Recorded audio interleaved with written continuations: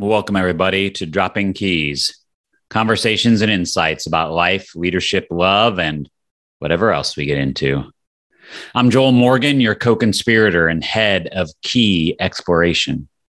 I'm a professional coach, a facilitator, and inspirational speaker who seeks to inspire meaningful conversations to move people, communities, and organizations forward. What you've just opened up is an A volume. It's an extension of the previous conversation where I take a deeper dive into one or more of the keys dropped. In this case, it's a complement to Volume 20 with co-conspirator Justin Foster. This is Volume 20A. But let me back up for just a second. Dropping Keys is the title of a poem by Hafez, a 14th century mystic and poet. And this is where the podcast always begins. The small man builds cages for everyone he knows, while the sage, who has to duck his head when the moon is low, keeps dropping keys all night long for the beautiful, rowdy prisoners. Now, of course, if you haven't listened to Volume 20, I invite you to go back and engage that conversation that I had with Justin. These conversations take on a different kind of life when I go back and hear them a second time and listen for the keys that I might have missed or things that I didn't quite hear the first time. I'm so grateful for my co-conspirators and would love for you to recommend more to me. So drop me an email at joel@joelmorgan.com. And if you love this podcast, if you're enjoying it, or even you just like it a little bit, give it some love by going to joelmorgan.com/pay and just dropping $5 or $10 or whatever you think it's worth and help to support the production of this podcast without commercials, except this one, of course. After talking with Justin, and I went back and listened again, the song kept coming in my head. I want to know what love is. I want you to show me. Because Justin said something that I found interesting, and I've actually said myself before. Love isn't a feeling. Just let that sink in for a moment. Love isn't a feeling. Now, if you listen to any songs, on your Spotify playlist or wherever you listen to songs these days, I happen to find a lot of different songs when I do my workouts online. And all of the love songs, or all of them seem to be love songs, number one. And number two, all of them seem to think that love is a feeling. Now let's back up. Just in the Greek language, there are 3 words for love, at least. The first one is eros. And that's that very sexual, ooey gooey kind of, I want you, lustful kind of love. That kind that we see depicted in art and all over the place, and the kind that we find in our songs. Then there's phileo, which is sort of a funny sounding kind of word. But once you figure out that it is the basis for the name of Philadelphia, or the city of brotherly love, you'll understand what it means. Phileo is like that kind of camaraderie kind of love. Like this is my person, but this isn't the person that I sleep with. That kind of, I'd go to war with you. I'd walk hand in hand with you. I'd walk side by side with you. I'd do this with you kind of love.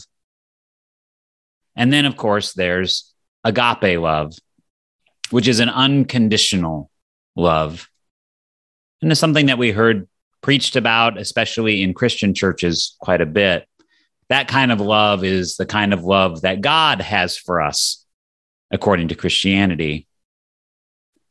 Now, Justin talked a little bit about love, and he talked about the way that he heard love from a football coach. And I love his description of the football coach, one of these old school football coaches that wore his all polyester, too short shorts, a little too tight with the double snap buttons in the front. And it was just a little too tight and revealing. But he got up behind a podium and he said, "We're here to love these boys." And he meant that in the best possible way, because he said it this way: love is 100% commitment to another person's well-being. Love is 100% commitment to another person's well-being. Justin went on to say that there's no guile in it. 1 Corinthians 13 gets overused in wedding services. It really wasn't made for that, but I encourage you to go read it again and think about what it has to say about love and to see if you think that love is a feeling. Justin said, if it's conditional, it isn't love. And he also said that love reorders what you think is important. As he shared about his thoughts about love, I began to think about Tony Robbins a little bit and his teaching on 4 levels of love. Now, I'm not sure where Tony got it or if he came up with this on his own, but here's what Tony says in my paraphrase about levels of love. The first level is like a baby kind of a love. It always wants its own way. Whenever it needs something, it cries. And so as long as you feel that need, as long as you give, then it's going to take. And there are people that never get beyond this. You know, those kinds of people. They just take and they take and they take and they take and they never give back. That's a baby kind of love. And let me tell you what, there are some people who are in that kind of a love relationship and they seem to be just fine with it. We sort of make fun of it with the sugar mama or sugar daddy kind of comments. But that is something that's pretty real for some people. The second level of love is what Tony Robbins called horse trading kind of love or whoring kind of love. It's a contractual kind of love. It's a tit for tat. It's a scorekeeping kind of love. It's a quid pro quo transactional kind of love, meaning I do this for you, you do this for me. If I do this for you, you'll do this for me. You scratch my back, I scratch yours. There's always a scorecard. There's always something going on. And you probably have this in some friendships that every time someone gives you a gift, you're like, oh my gosh, we've got to get them a very similarly priced gift or else something bad is going to happen.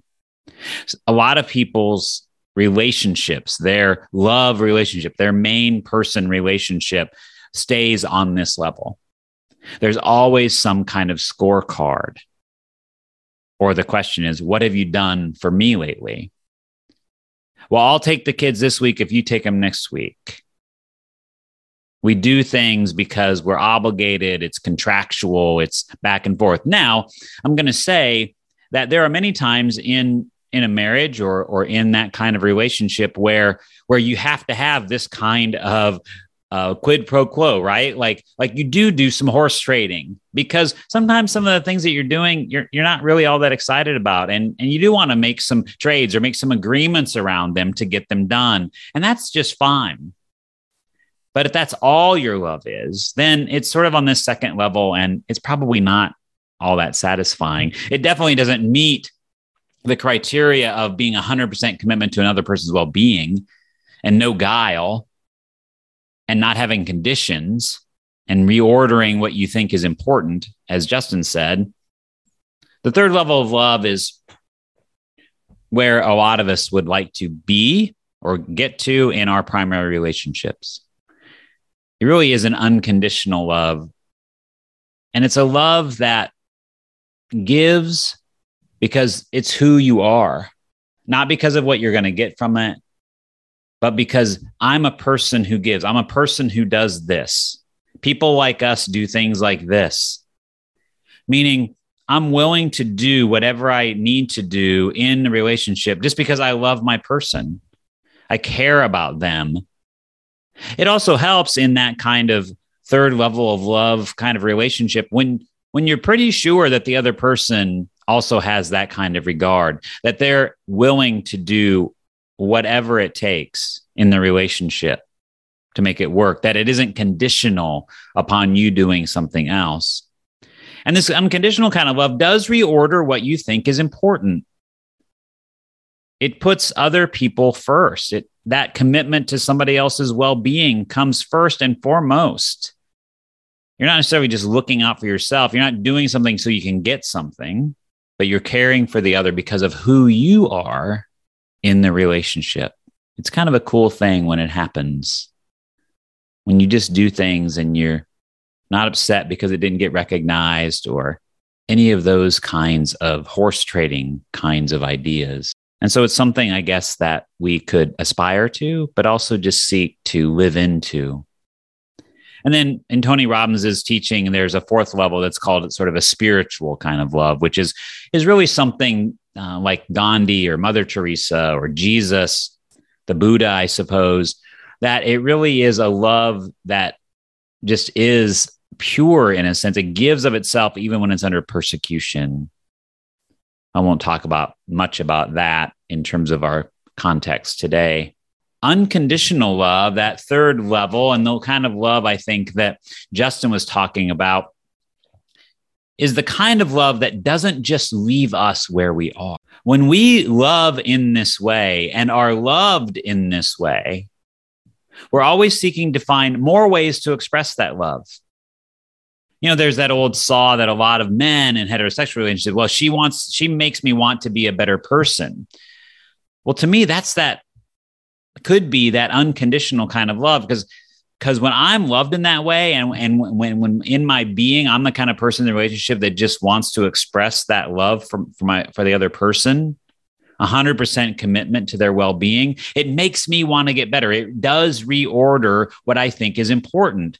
I want to be a better human. I want to be a better friend. I want to be a better lover. I want to be a better coworker. I want to be a better father. I want to be a better whatever it is, because that love is changing me. It's reordering what I think is important. It's not conditional. It's 100% commitment to somebody else's. Love isn't a feeling. Now, all this time, I've been talking about love directed outward. So I want us to stop for just a minute. I want you to think about this definition of love not being a feeling, of love is 100% commitment to well-being, that it's not conditional and it reorders what we think is important. And I want us to think about applying it to ourselves. What if the care that we have for ourselves, the love that we have for ourselves, is 100% commitment to our well-being? That we're 100% committed to us being well. How would that change and reorder our priorities? Would I eat all those chocolate chip cookies? Would I drink that next double? Would I look at that other person in a certain way? Would I be tempted to be angry and to bite someone's head off? If I was loving myself, would I talk to myself in my own head in the way that I do if I had 100% commitment to my own well-being, if I loved myself unconditionally? Because that kind of love for self reorders what we hold to be important for ourselves. It's not conditional. Just imagine that the love you have for yourself isn't conditional. It isn't based on whether you did a great job this week in your workouts, or how good you've been, or how you've been sticking to this plan, or how many chocolate chip cookies you ate last night. What if it just is that strong commitment and regard for your own well-being? That no matter what you do, no matter how you act, you're always putting it through the lens of caring for yourself, wanting to be better, and doing everything for your own well-being. If you were going to love yourself, that it's not based on a feeling, that love for yourself, and then maybe in those primary relationships and for others, is just a fact.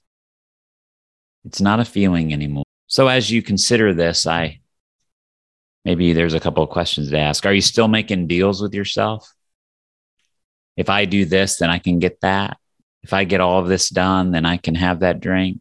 Ask the question, is this thing that I'm doing, this deal I'm making, is this about my well-being? Or is this just another way to punish myself?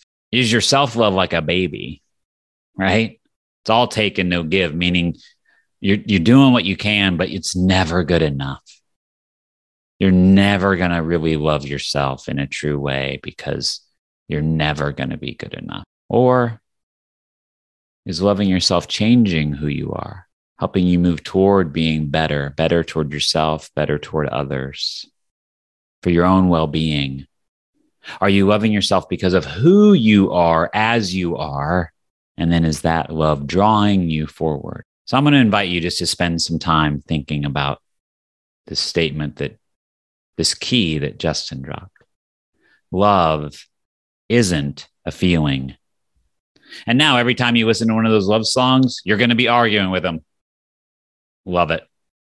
Thanks, Justin. And thank you for listening to Volume 20A of Dropping Keys. You can always find me at joelmorgan.com or at joelmorgancc on Facebook and Instagram. I'm Joel Robert Morgan on LinkedIn. You can find my book every single day on my website or on Amazon. Drop me a note if this podcast connected with you. And this week, today, right now, may the sage drop the key to unlock the cage in which you find yourself. Until next time, everybody.